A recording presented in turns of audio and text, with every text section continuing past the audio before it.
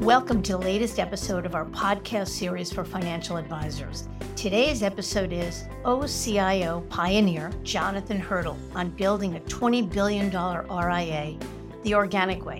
It's a conversation with the executive chairman of Hirtle, Callahan Co. I'm Mindy Diamond, and this is Mindy Diamond on Independence.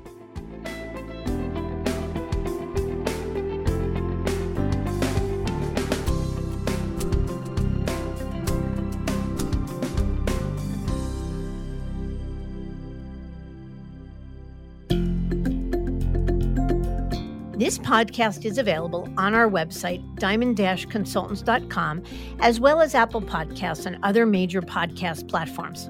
If you are not already a subscriber and want to be notified of new show releases, please subscribe right on your favorite podcast platform or on the episode page on our website. For Apple Podcast users, I'd be grateful if you'd give the show a review. Your input helps us to make the series better and alerts other advisors like you who may find the content to be relevant. And while you're at it, if you know others who are considering change or simply looking to learn more about the industry landscape, please feel free to share this episode or the series widely. When it comes to innovations that fundamentally altered the wealth management world, many pundits will cite the OCIO or Outsourced Chief Investment Officer model. The concept of outsourcing investment management changed the way that investment decisions were made and implemented for institutional investors and high net worth families, moving the decisions from product-driven sales folk to a fiduciary-minded, comprehensive investment office. It was a game changer for the industry, creating a more streamlined, comprehensive, and cohesive approach for clients while driving growth for firms that adopted this methodology. Yet the OCIO model's impact was most transformative to the firm co-founded by the pioneer of the model, John Hirtle. This former Marine started out in the wealth management industry in the trainee program at Goldman Sachs in the early 80s. It was through that experience that he was immersed in a culture unlike any other, yet he ultimately felt philosophically cornered in a transactional-based role at the firm. That is, John was conflicted. He saw an opportunity to serve clients' investment needs in a more comprehensive manner in a way he just couldn't at Goldman. So in 1988, John co-founded RIA Hirtle, Callahan Co. with Donald Callahan, another Goldman Sachs vice president, to serve solely as an outsourced chief investment officer and investment department to family groups and institutions that chose not to develop and pay for a full-staffed internal investment department. And they made the leap to independence at a time when few would consider it, and when the resources to do so just didn't exist. That is, they did it from the ground up, without a blueprint or the support that is available to present-day prospective independent business owners. Today, Hirtle Callahan is a $20 billion RIA, growth solely driven by organic means and without the aid of outside capital. John is a true legend with an incredible journey and many valuable lessons, which he shares with my partner, Lewis Diamond. There's a lot to discuss, so let's get to it.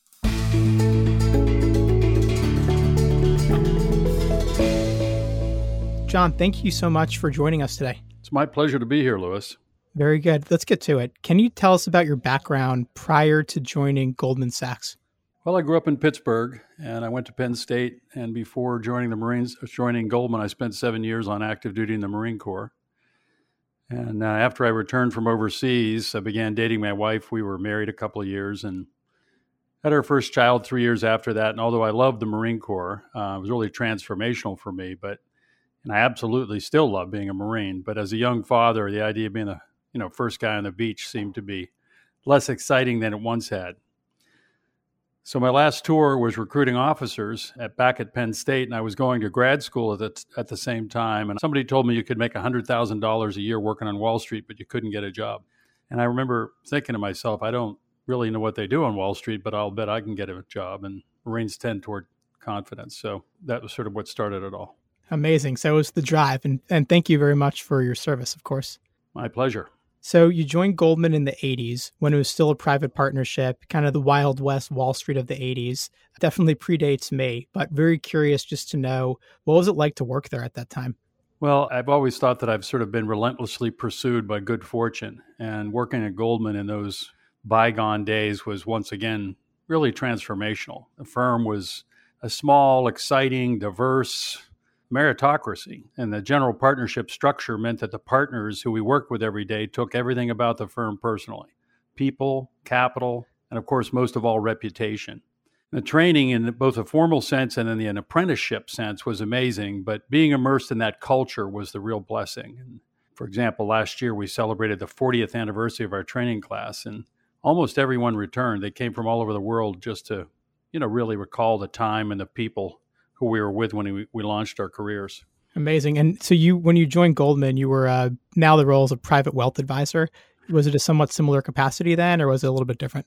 It was different. There was no investment management at Goldman in those days, and there was no wealth management. There was no PCS. There were just, as I recall it, three big divisions. There was trading, there was investment banking, and there was sales. So the security sales division, which is really securities brokers, was the division I was in. And it was terrific because I had both families and institutional clients, so taxable and tax-exempt clients. And I got to do everything from option strategies to limited partnerships, to municipal bonds, to stock picking. And so it was one of those old classic opportunities where you got broad training across lots of different disciplines. So that was a very different structure. It's a long time ago, as I just mentioned. So was all the revenue commission-based or transactional, or were you allowed to serve private clients on the advisory side at that time? Nope, it was all transactional. No one had discretion. We did serve as advisors, but the compensation model was different. So Right. it was all transactional. We actually, Goldman had a big business where they were serving as brokers to many of the money managers in the world. And at that time, the notion was that we didn't want to compete with our clients who were investment managers. So we specifically, the firm, made a decision not to be in the investment management business in those days. I'm not sure when it changed, but obviously it did. Interesting. It's very interesting to kind of track the history of the industry through even an experience like yours. And you went full life cycle, going from a transactional based role at Goldman to being product focused to eventually launching Hirtle Callahan, which is a strict conflict free advisory firm and consulting firm. So very interesting just to track the history of the industry through your eyes, which we'll get to. That's for sure. So what were your drivers to even consider leaving Goldman in the 80s? I have to imagine that back then, well, even now, very, very few people would leave a job as VP at a company like Goldman, especially back in the partnership days, even especially when it meant that your exit option was founding a nascent firm back before the RIA channel had even picked up steam. So can you talk a little bit about what was going on at Goldman, or what your thought process was to take, at that time, a massive, massive leap? Yeah, I'm happy to. Well, Goldman was and is one of the very best investment banks in the world. We all know that. But interestingly, the purpose of an investment bank is to raise capital for corporate America, for example, by creating and selling securities, and that's how they raise the money for corporations. And it's an essential element of free enterprise. But it's the wrong structure for managing money. I learned all that at Goldman when I really combined that fact with the passion for clients and my personal idealism. I really found that I had been philosophically cornered. So in other words, we knew that it was we had to serve clients. The first day I was at Goldman, my mentor, who was a terrific professional and still a great friend, I asked what the noble cause was just coming out of the service. He said, the client is a noble cause. And so that was really what drove me. And through time, through those 7 years of training, I really understood that there was a better way to manage money, but it really couldn't be there. We couldn't do it at Goldman Sachs. So I knew this notion of a pure play independent investment office was the ideal structure for serious investment management. But for several very sound reasons, we really couldn't do it at Goldman Sachs. So I was philosophically cornered and had to start a new firm. At that time, because again, now we take for granted that most firms are advisory only, or most of the revenue comes from advisory. Back then, who were the competitors that were acting in this noble way that you kind of looked at and said, wow, there must be a better way? There were a lot of great professionals in the marketplace, and there still are. What did not exist was an independent investment office for hire. So I had been looking at the best investors in the world, people like, I'll probably mention these again because I tend to mention them again and again, but the Yale Endowment Office and the R.K. Mellon family. So they're large multi-billion-dollar investors. I was fortunate enough to cover R.K. Mellon. They had $3.5 billion in the 80s. And they had their own independent investment office managed by a guy named Arthur Miltenberger, who was a CIO. And they were consistently outperforming Goldman Sachs. So if that structure, the more I looked at it, the more I realized it was structurally advantaged. But we couldn't execute it at a brokerage firm, at an investment bank. And I would make the case that they still can't execute it at the banks and brokers. But once I figured out that that was the best model, then we really looked around, and I didn't want to go to a different bank or broker because I already felt I was at the best. So the option was really to create a new firm. It's not the first time we've heard that on this show, that a lot of advisors get to a point where they feel like they have the best in platform and technology. They're at an amazing company, but what's missing is that entrepreneurialism. It's the freedom, it's the control. And it's in their mind, a breakdown of the business model rather than, okay, there's another company that's already doing it. And that's often what drives folks to break away and go independent. Granted, you did it long before, I guess I'll say it was cool, back before the custodians provided all this amazing technology, before this ecosystem of tech vendors and capital providers and outsourcing partners and platforms, and also just the momentum and the narrative around the independent space had really taken form. So what was it like to start and operate an RIA then? And coming out of a company like Goldman, you hadn't operated a business and we're kind of going into the great unknown. Can you just talk about what it was like then and how you did it? Sure. Think of it this way. We started with a clear and largely complete vision because we were not creating something new. We were emulating the large independent investment offices. So we had a model in our mind. As I say, Yale, R.K. Mellon. Today, you would look at the Microsoft office, things like that. How do we create that and make it broadly available? But we had this clear vision of a never before seen, think about it like a performance automobile. And we were certain that we would and we could create it. But to get started, we had to use the components that were available in the system, but assemble them in a different way. So we were constantly explaining to prospective clients and colleagues why our design was superior. And while we were racing the car, we were designing and creating and inserting new components. That's sort of how it worked. But importantly, the basics were provided through a joint venture that we were able to create with SEI. That's a long story, but it was a moment in time before SEI was an investment firm. They were looking for interesting businesses to complement their core business, which was trust department processing. And they were not yet an investment firm, but working with them, we were able to pull together the basics as we went along. So custody, asset allocation, manager search, operations support, and so forth. We actually hand printed our own statements, but they were tremendously supportive. And starting at the top, Al West believed in our concept and was all in, really assembled a wonderful team for our project, including guys like Fred Hammer and Herb McPherson, Murray Lewis. And then SEI had acquired a few years earlier A.G. Becker. And A.G. Becker was really the leading pension consulting firm in those days. And SEI bought them. And there were two former Becker stars, Gil Biebauer and Bill Madden, who gave us the intellectual camaraderie that we needed. Gil Biebauer had been, was one of the authors of the famous Biebauer Hood, and Randy Hood, Gary Brinson, and Gil Biebauer wrote the original piece on determinants of portfolio performance, which is the big asset allocation study that really got people thinking about the significance of asset allocation. So these guys were real luminaries, and they gave us the intellectual camaraderie that we needed. So that got us started. We were all learning as we went along. We were so loyal to Goldman that we brought along no former clients. So we went almost 2 years without any revenue. But it eventually worked. I think it was Eddie Cantor said that the average overnight success takes 20 years. So building a real firm, not just a practice, but a real firm, is a struggle. It takes capability, commitment, and time. But it worked, and we feel fortunate to be where we are today. Yeah, and just for perspective, when you launched Hirtle Callahan, or the company that became Hirtle Callahan, what year was that, if you remember? 1988. So 1988. So let's talk about where you are today, just to really, I think, build up the credibility of the rest of the episode. Can you describe the makeup of the business, the size, and the overall value proposition that Hirtle Callahan goes to market with? Well, we've got $20 billion under discretion. But when I'm asked to describe our business, I always like to start with our why. Why do we do what we do? And our purpose really is to strengthen the families and the institutions who positively impact our world. So we see ourselves as a force multiplier for them.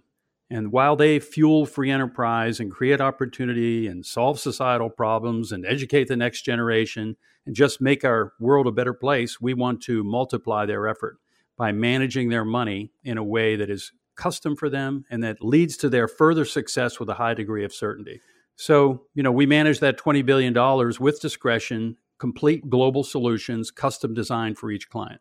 Everything from cash management to public stocks to bonds to private markets, including private credit, private equity, and venture capital.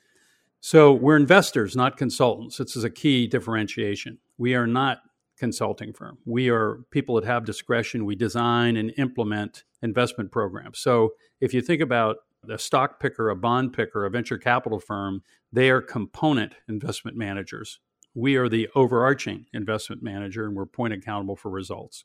That's a big differentiation. Everyone in our strategy group, almost every significant person in our strategy group has been a trigger puller, somebody who's made decisions and lived by the returns that he created in their career. So that's what we do. We're responsible really for this notion of complete success. So what we do, one of the key concepts is that we start, even with the largest institutions, defining what success means for them so that we can achieve it with a high degree of certainty. And that's really our value proposition, using our collective purchasing power and collective expertise and collective access to deliver success with certainty.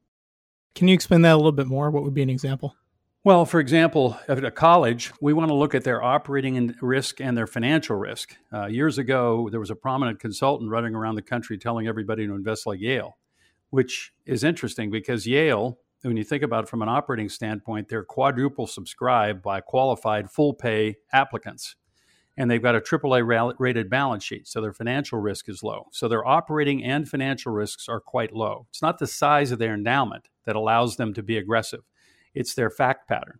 So the investment process needs to be complementary to the financial risk and the operating risk. There are other things, for example, when we're working with a finance department, and this is true with families as well, a lot of people think they need more liquidity than they actually do. And so by working with them to define processes for managing liquidity, we can free up assets to be in private markets and achieve higher returns. It makes enough sense. I'm not the one that has to understand that. That's why people hire you. I think for the advisors listening, it makes sense to them. So I want to talk about the OCIO model, which you pioneered. But before then, can you just talk a little bit about the split of your business between family and institutions? So what's the breakdown between the two? How did that evolve? And why do you think serving families and institutions is complementary and not conflicting? Yeah, I'm happy to. So we started out managing only family business, so what today would be called wealth management. But it wasn't too long before our clients asked us to help them at their alma mater or at their community hospital because those programs were struggling. So we did that. And today our business is about 50-50. We have more clients who are families, and we have slightly more assets that are institutional. But the revenue from the two is about even. And we love that because every one of our families is philanthropic. And so the institutions that inspire them are prospects for our business.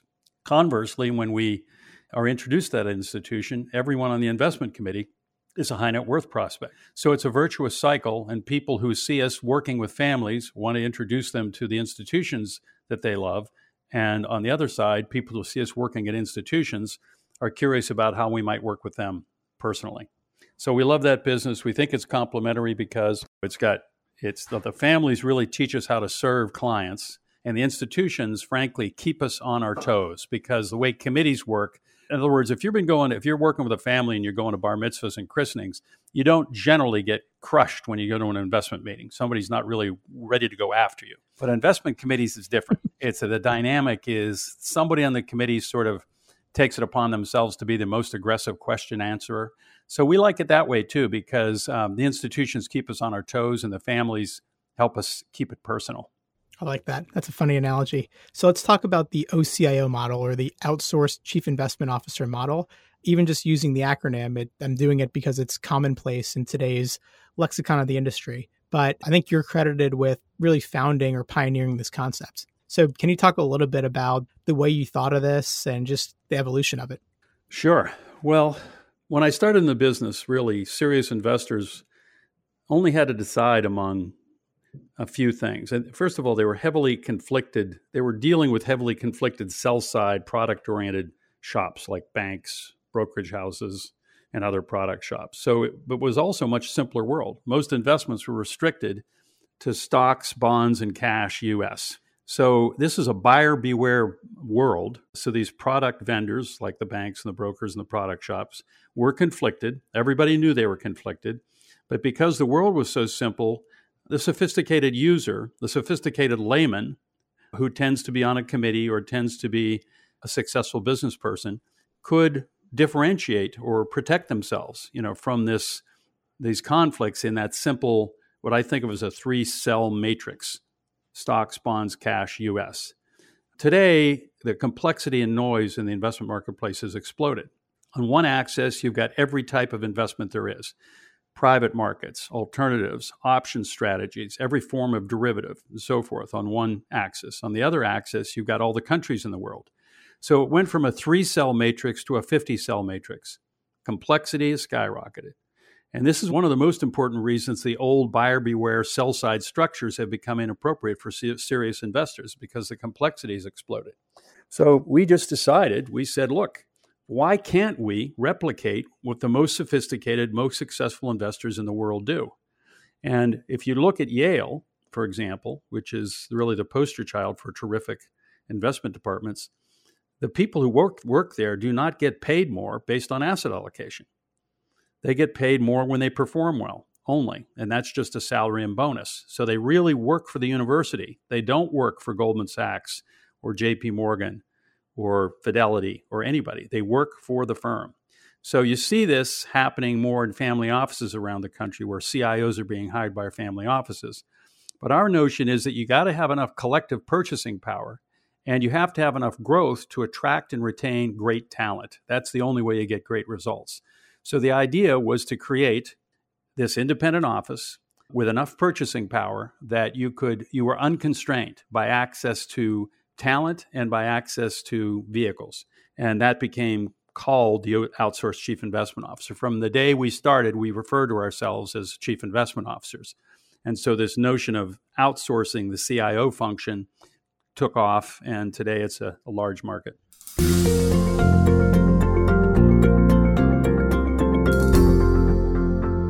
So just to take that one step deeper, just to kind of think about or rewind what it was like back when you kind of created this model. Back then, who would have been your biggest competitor, and how were they going about recommending investments? And aside from the term that's caught fire, what was like the fundamental difference you think between you and your competition at that time?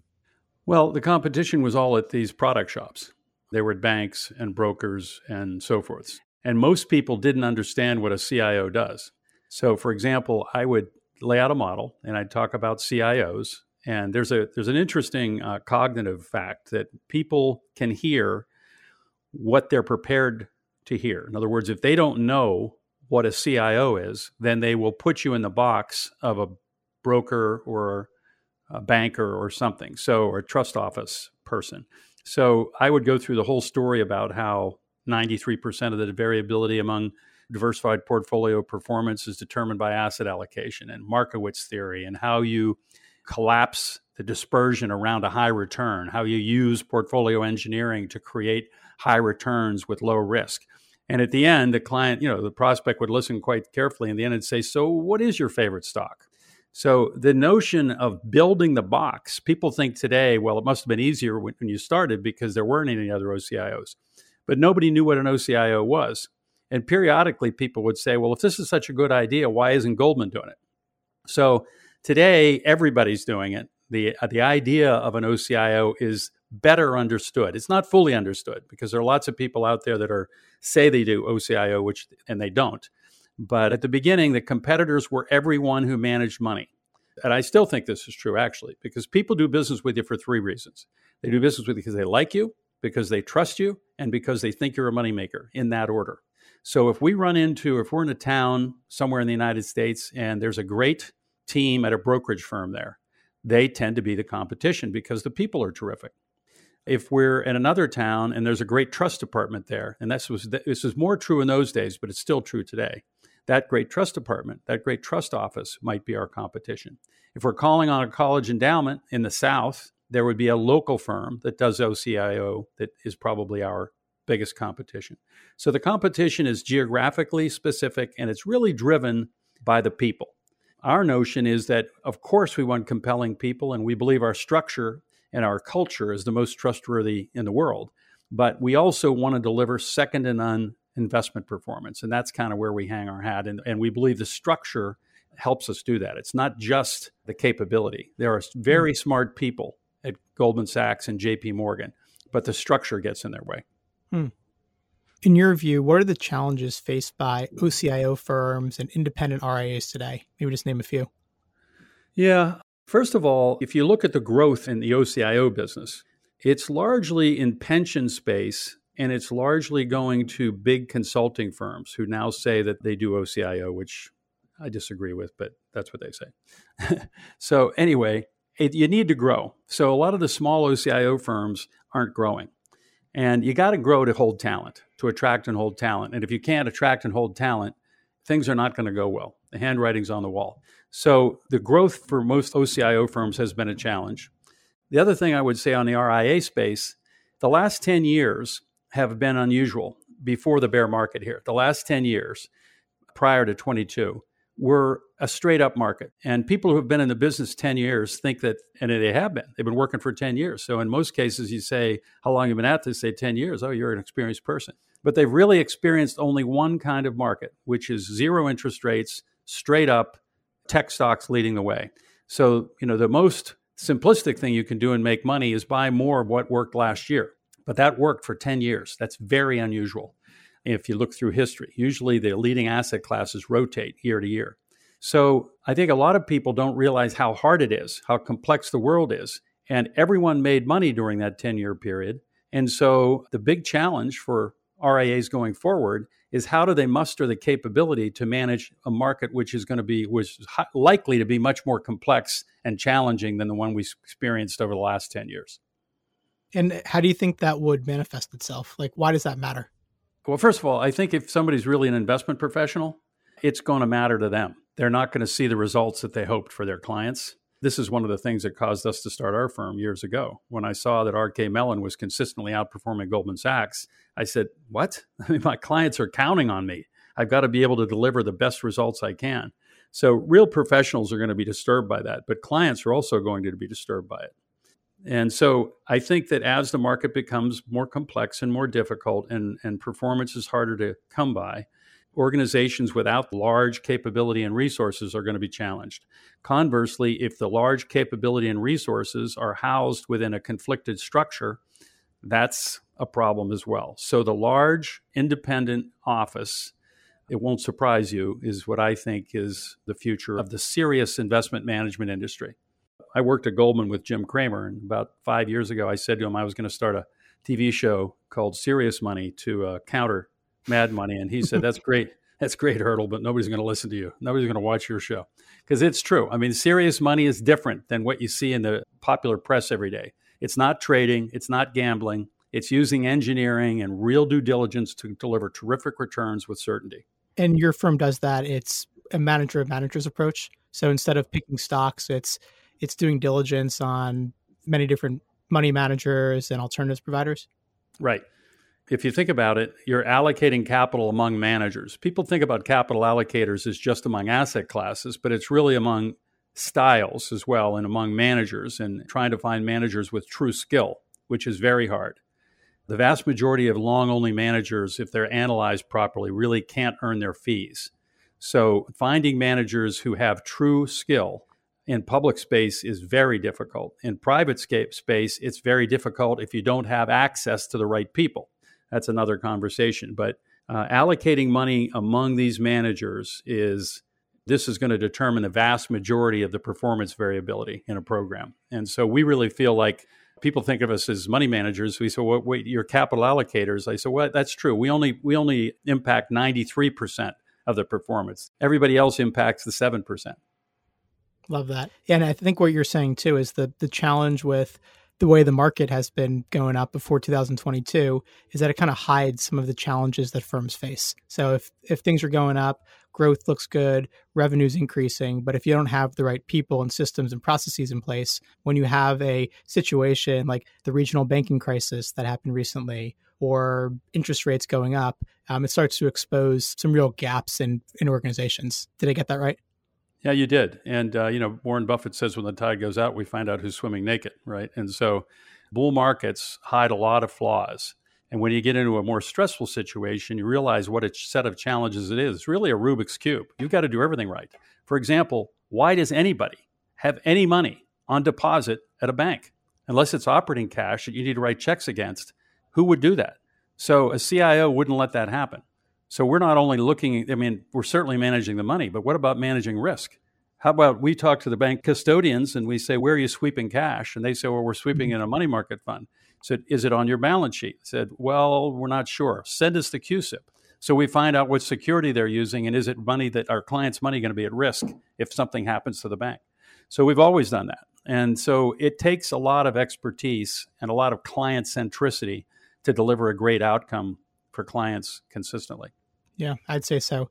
So one of the things I was most excited to talk with you about was just the journey of the firm. So can you talk about the journey or the expedition of getting from zero? You said you didn't bring over any clients from Goldman. So going from legitimately zero to 1 billion in assets, and then from $1 billion to 5 billion, and now from 5 billion to 20 billion. Can you just talk about like how you did it and what was the hardest of those leaps?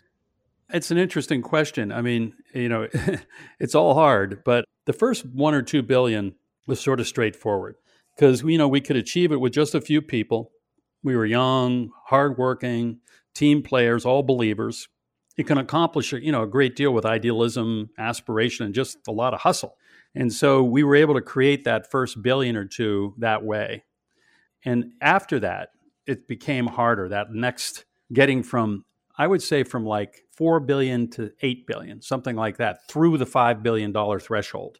Because you get to a point where you have something like 4 billion and you go, this is really hard work. We've been at this for a long time. It's just every day a grind, the markets, the next challenge, serving clients. It's hard work. And here we are, what next? And what you realize is to break through to the next level, you have to make a new commitment. You have to have more talent. You have to reinvest. So you get to a place where people feel like they're at 4 billion or something. I don't know. Maybe it's time for me to sell this because we've worked so hard. And to get to 7 billion, I'm going to have to double down on the market. And I remember one of the things that was a big deal for us was right at that moment in time, we found one of our clients asked us to come to their alma mater. And we spoke to them about the science of investing and conflict-free models and the Ivy Leagues and how they manage their money. And so the family client had heard that all before, but wanted us to say it to the alma mater. And they said, we'll hire you if you develop private equity capability. The number that sticks in my mind was $465 million was the account. And today that account's been with us for 25 years. It's $1.4 billion. But at the time they said, if you will develop private equity capability, we'll join you. Well, I said we would. And sort of by default, in other words, once I had made that commitment, then we had to invest and it took us over the hump. The next thing you know, we were past that point where we were now at $5 billion and continuing to grow. So getting through that next phase where you realize you've given it everything you have, and you've worked really hard and you have a decent business, but to make it a great business, you got to double down. And that I think is really hard. But interestingly, the hardest thing I think I did for me personally was about 10 years ago. I decided that it was time to really focus on continuity planning because I wanted the firm to be, an organization that was in existence for a long time. I felt like our clients, our multi-generational family clients, and certainly our institutions have almost a perpetual horizon. So if we could create an organization that stayed with them through time, that would be terrifically valuable. So we had been in business 25 years, and I thought, how do we get in business? How do we stay in business the next 25 years? And so we had a very good business, but we decided to kind of force the firm into a self-reflecting J-curve, to say, how do we get a lot better? And so that was even harder, I think, because it risked everything that it didn't risk everything, but it basically said, why would you want to work that hard? Why not just continue to do what you're doing? But I felt like we needed to be stronger from an investment standpoint, stronger from an operations and IT standpoint, if we were going to become the institution we wanted to be. So that was another hard step, and that was about 10 years ago. But today, we have the fruits of all that effort, and we've become the firm that we hoped we would become. So all of that was hard, and but it was also fun. And every client, a terrific psychic income out of the clients, and working with people and seeing careers blossom and seeing their dedication to the clients and see the clients appreciate that dedication is really a virtuous cycle. It's pretty remarkable. Congratulations on that. And what we'll talk about next is how I think you've avoided some of the, we'll say, the industry cheat codes, which is growing to 20 billion through M&A. Not that M&A is cheating, but it certainly gets you somewhere inorganically much faster. And also by taking a large check or capital infusion from an external investor, both of which you kind of buck the trend on and double down on what you were doing personally. So we'll definitely talk about that. But before then, can you talk a little bit about how your firm accesses alternatives and other types of managers in a different fashion than RIAs, let's say smaller RIAs, and also the brokerages and wirehouses that you're competing against? Sure. This is a big topic. I mean, one of the things that's interesting to me, and alternatives is a wide title, so it refers to people, it generally thinks of as hedge funds, which are, Howard Marks says hedge funds is not an asset class, it's a compensation strategy. So it's really hard to call any of this stuff an asset class. And private equity certainly is an asset class. But when we think about it on making comments about anything that has to do with the average, they're almost meaningless, because when you look at the distribution of outcomes in private markets, a good manager in public markets might outperform the mean by 2%. A good manager in private equity might outperform the mean by 25%. So there's not a bell curve in private equity. It's more like a symbol. This is very broad distribution.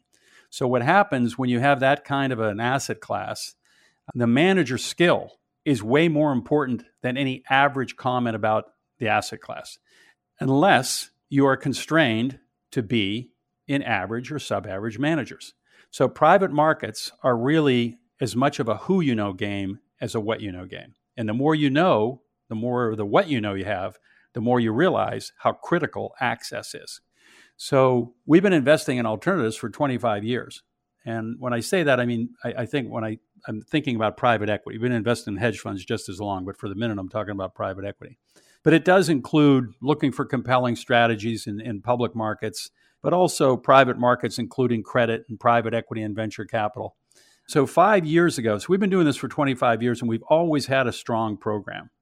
For example, in private equity space, our philosophy has always been that we wanted to go with managers who are great operators, because private equity managers will tell you that they can make money three ways. They buy it right, they make it better, they sell it well. Well, the problem is that the buy it right and the sell it well are often beyond their control. They're usually things that are determined by the market. But if they can take that company and make it better, do a roll-up, add IT, restructure their financing, have expertise to sit on the board, then those are the guys who really add value. And we've always felt that way for 25 years. So we had a very good program. But 5 years ago, we brought Dan McCollum from Brown University, who was the deputy CIO there, and Brown had been leading the Ivy League. And Stephen Vaccaro joined us from the University of Pennsylvania Endowment.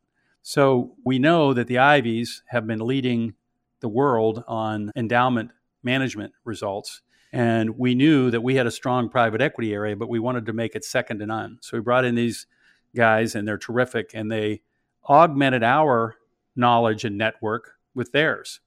And so we were able to convert a great program into a second to none program, really world class. And so today we have access to managers that are closed. We rarely respond to an incoming solicitation from a manager. We're really using our network, going to the great managers and saying, who do you respect? Who's spun out, who you think is terrific? So using our network among this exclusive group that these guys have earned access to over many years to find better managers. So we try to do things in the best possible way. We don't use, for example, the big publicly traded private equity firms, because we believe that they have a conflict of interest, because their shareholders, their public shareholders, should be their first fiduciary responsibility rather than their limited partners. So we don't like that structure. And we also know that many managers, many banks and brokers require, the big banks and brokers require alternatives managers, private equity and venture, to give up part of their compensation to be on the bank's platform. Well, no great manager needs to do that, nor would do it. So we think, once again, the clients of the banks and brokers are at a disadvantage because they're not getting access to those very best private markets managers. So it sounds like you're saying if you were employed by a brokerage firm or you're on a brokerage platform, you might be the most talented manager researcher in the world who has a really good knack for private equity, similar to you. But if they're picking from a more limited shelf of products, that's where the conflict or the challenges arise. And that's what you think is your difference, is the fact that you have a much broader access to the market because you're not focusing just on managers that are paying for shelf space or have to raise a certain amount of capital to be on the platform. Is that accurate? Well, yeah, but except we're using with managers, not just, I mean, it's not broader than the big banks. The big banks have lots of money and they could talk to anybody if they wanted. But if they require the manager to give up part of their fee to be on the platform, the best managers won't do that. Why would they do that? They don't have to do it. They wouldn't do it. So it's not the breadth, it's the access to the very best. And how do you get them? And how do you spend the time? Our job in private equity is to be the best limited partner in the world. And if we're the best limited partner in the world, then we get access to the best general partners in the world. Like I mentioned earlier, given the size of Hirtle, $20 billion and growing, it's very rare that you're still 100% independent and do not have an external capital backer, whether it's a family office that owns equity or it's a private equity fund or anything in between. Can you explain why this is and how do you think clients benefit with this setup? You know, we've been approached by dozens of very substantial firms over the years, and we've learned from every conversation, but we've never found a firm that had our time horizon that would actually help us do better for clients. You know, Warren Buffett says, if you have a great business, never sell it.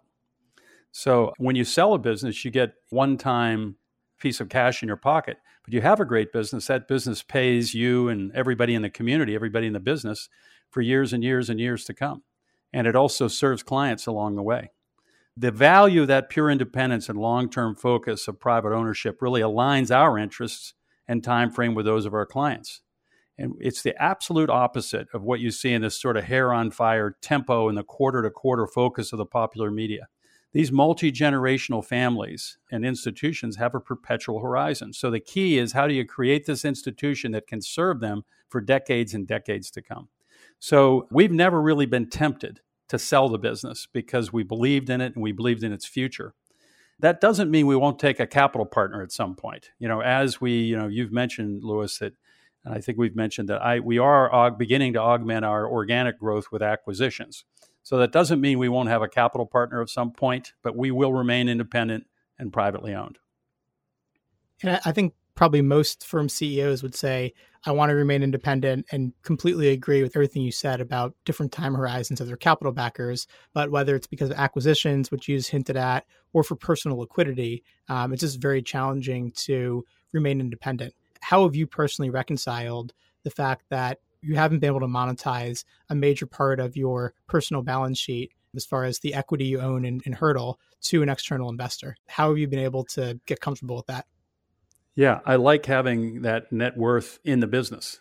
I believe in the business. I know it's growing. I think we're doing important work. When I think about what people do, what happiness is, this Arthur Brooks does a lot of writing on happiness. And one of the first requirements is work that matters, meaningful work. And as I said before, we're really acting as a force multiplier for these philanthropic families and mission-driven institutions that make the world a better place. So to do that and to be fairly compensated while you do it, and to be building equity is terrific. I would say one other thing I should mention, and that is that after Don Callahan retired and we bought out his stock, we really became a family-controlled business. So it was just a course of time. When we started the business, Don and I were equal partners. We had a silent partner.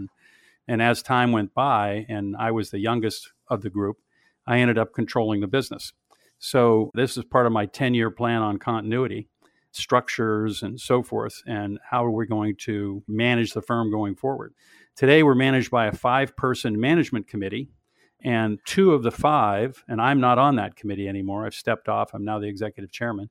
But 2 of the 5 members of that management committee are family members. So my oldest daughter and my second daughter's husband are on that management committee. They've been at the firm Susan's been there 17 years, and Garrett's been there 15 years. And they've really earned their spurs and, are highly regarded within the organization. The chairs of the committee are not family members. So we want the business to be family controlled, but not necessarily family managed.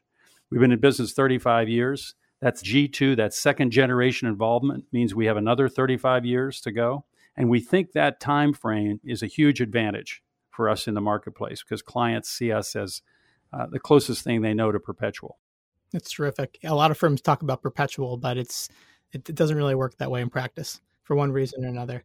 So again, another part of your journey that's been pretty remarkable is that you've gotten from 0 to 20 billion and rising without really doing any sort of acquisitions. I believe what you can talk about, you've done maybe a lift out or 2, but that hasn't really been a focus of the business. Can you talk about why you did not go inorganic sooner, given the scale of the platform? Yeah, where to start? One thing I haven't mentioned is that first and foremost, we are investment professionals.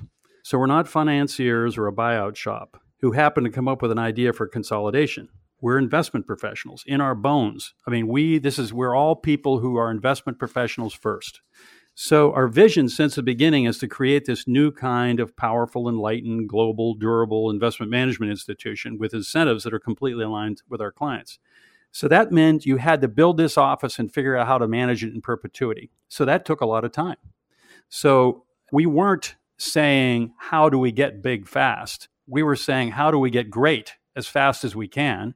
And then once we got to this place where the operations of the firm, the investment strategy group, everything about it is really, we think, exceptionally strong.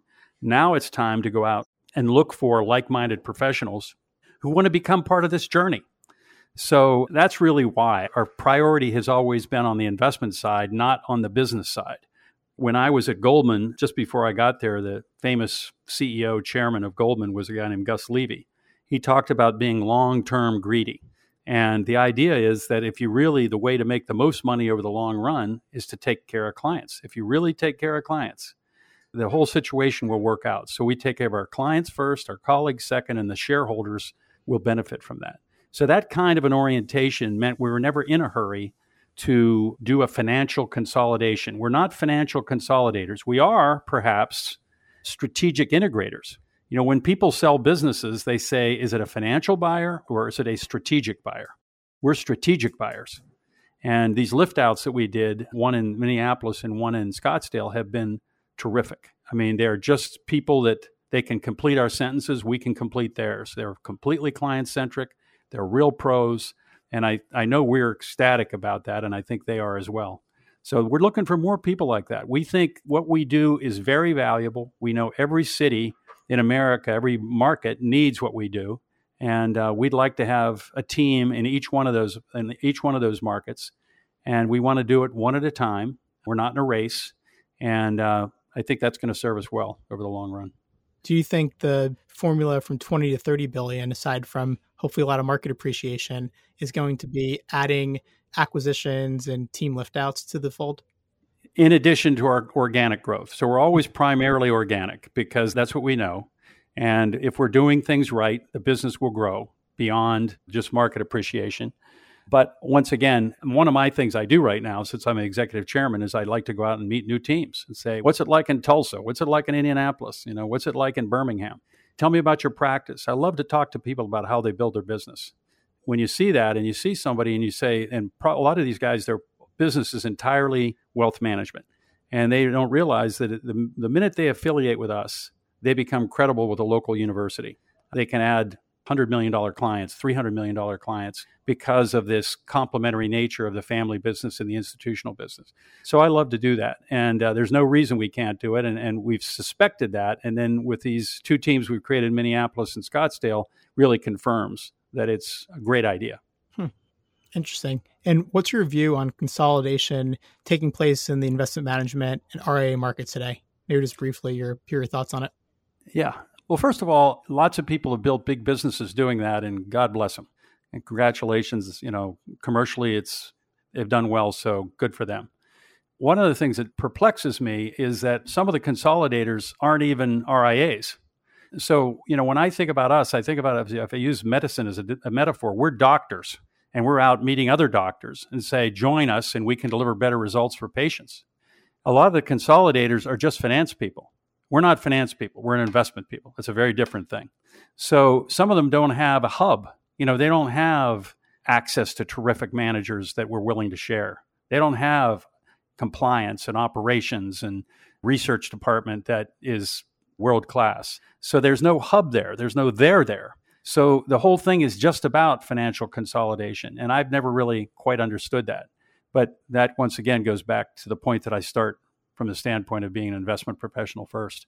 Mm-hmm. That's basically what I think. I think that over time, the cream rises to the top. And what happens is the people that are true professionals, who are truly client-centric and have better tools and a long-term orientation will win because they're adding the most value to their clients. It starts with the client. And so I don't know that the consolidators know that. I think what the consolidators do know is that RIAs are amazing in their relationship with their clients. The compelling nature of their personalities and the trust factor that they have with clients is extremely valuable. And we just want to empower that with second to none investment capability. Yeah, I'm with you there. Very interesting perspective. Last couple questions here, just about the really hard thing you did, which was an internal succession plan, taking off the CEO hat 5 years ago to become the executive chairman. You hinted at some of this about the executive committee you set up, about keeping the business private, not bringing on external capital. But a lot of folks that are listening likely struggle a little bit with, when do I start the succession process? How do you do it? So kind of using you as a live case study, maybe take those two questions. When did the succession and continuity planning start? And what was the first action you took to really start it? Well, first of all, I think there's a recognition of the fact that Harvard Business School, I think, somebody wrote a thing called Level 5 leadership, came up with that term. And Level 4 leaders are people who do everything right. Level 5 leaders do everything right and then prepare the organization to flourish after their departure. I was with an estate attorney recently who told me about a client who said, if I die. And the attorney said, well, let's rephrase that question. It's not a question of if, it's a question of when. So if you want your firm to continue and prosper, if you care about your colleagues and you want them to continue to prosper, if you want your clients to know they can count on you, then you have to think about continuity. And it is a different set of skills. So in other words, somebody who's a great client person may not be great at transitioning into an organization that has perpetuity and can provide the next set of great client people so that client, that family, that institution continues to be served. But I think it starts with a recognition that level 5 leadership is a worthy quest. Let's get there. And what does it mean? And being, self-reflective. One of the things we did years ago was probably about 7-8 years ago. We were being pursued by big, well-known shops that wanted to buy us. And we didn't want to sell it, but we said, well, why don't you come in and do your due diligence? Because we thought it would be like a consulting project. It'd be like hiring McKinsey, except these guys were not pulling any punches because they were trying to formulate a bid. And we went along with it. We showed them everything we had, and they came back with a series of reasons that we should sell to them. We can increase your access to talent. We can strengthen your investment team. We can do this. We can do that. And we collectively said, well, that was terrific. Thank you so much for your interest in our firm. And we're not selling, but you've given us a list of 6 things to get working on. And so we did. And so this idea of being reflective and being willing to have somebody from the outside criticize you, I think is part of that succession plan, or what we like to think of as continuity planning. It's not what's next. It's how do we continue to do what we've been doing and getting better every year. Wow. That was a pretty compelling set of reasons there. I love that example. Just we took really the reasons why a potential investor or buyer would make us better. And instead of taking them at their word and going along with it, we said, okay, these are the areas that we have to improve ourselves. So it sounds like the first step was self-reflection, understanding what the gaps were, and then figuring out how to close it.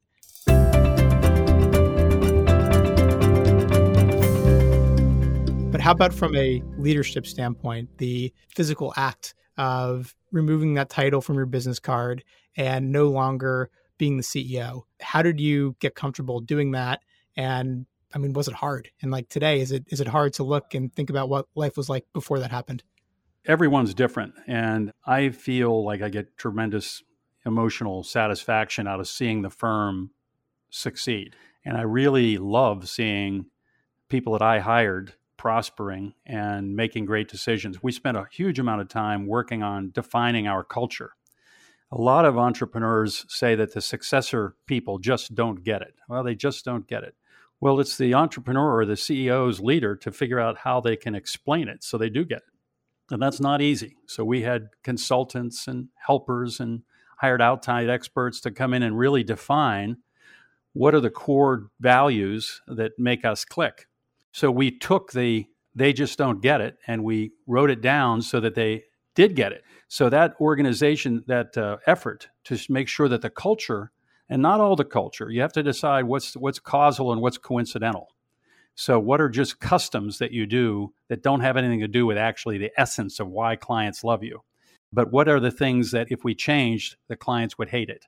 And within the organization, what makes it a sense of a community? Like our first value is that we make it personal. We don't write in the passive tense. We don't say it was decided. We say, Dave looked this over and we have decided. So we speak to people personally. Everything we do is personal. This is personal money. It matters to the people involved, and we want to make it personal. So we did that whole effort of defining our culture in a way that we could pass on. That was a big project. Lewis, what I'm thinking is at this point in my life, I'm getting more satisfaction out of seeing people succeed, knowing that I could do that. I remember when I was in the Marine Corps, the first day I was overseas, and we hadn't, I was still in Okinawa, and my company commander said, if we were in Vietnam, you'd be dead by now. And I said, really?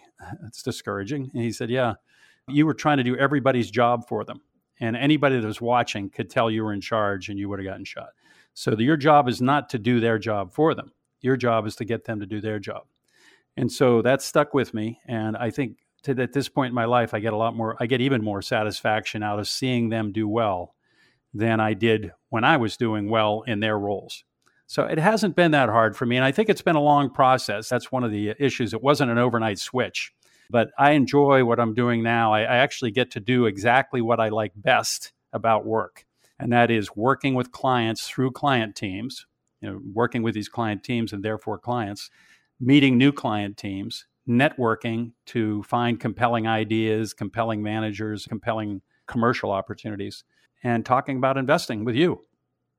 There we go. Yeah, no, I think that's the best is when you have good people, the rest can kind of take care of itself. It lets you focus on your passions, your unique ability. I would assume too, it's probably given you a much longer time period that you're still enjoying work. Because if it was still the grind and you felt like you had to do it, it kind of holds a different meaning than right now, which is you're doing it because you like it and because you get to do what sparks you and helps get you out of bed in the morning. So this has been extremely, extremely interesting, John. I wish we had another hour. I might ask you a bunch of questions offline just to understand your perspectives a little bit more, because you've really seen it all. You've kind of been at the epicenter of this RIA movement before it was cool to now kind of be on the leading edge and perhaps being the next strategic acquirer.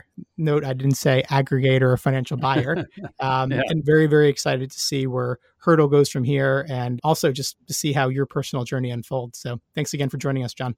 Thank you very much, Lewis. It was a pleasure to be with you.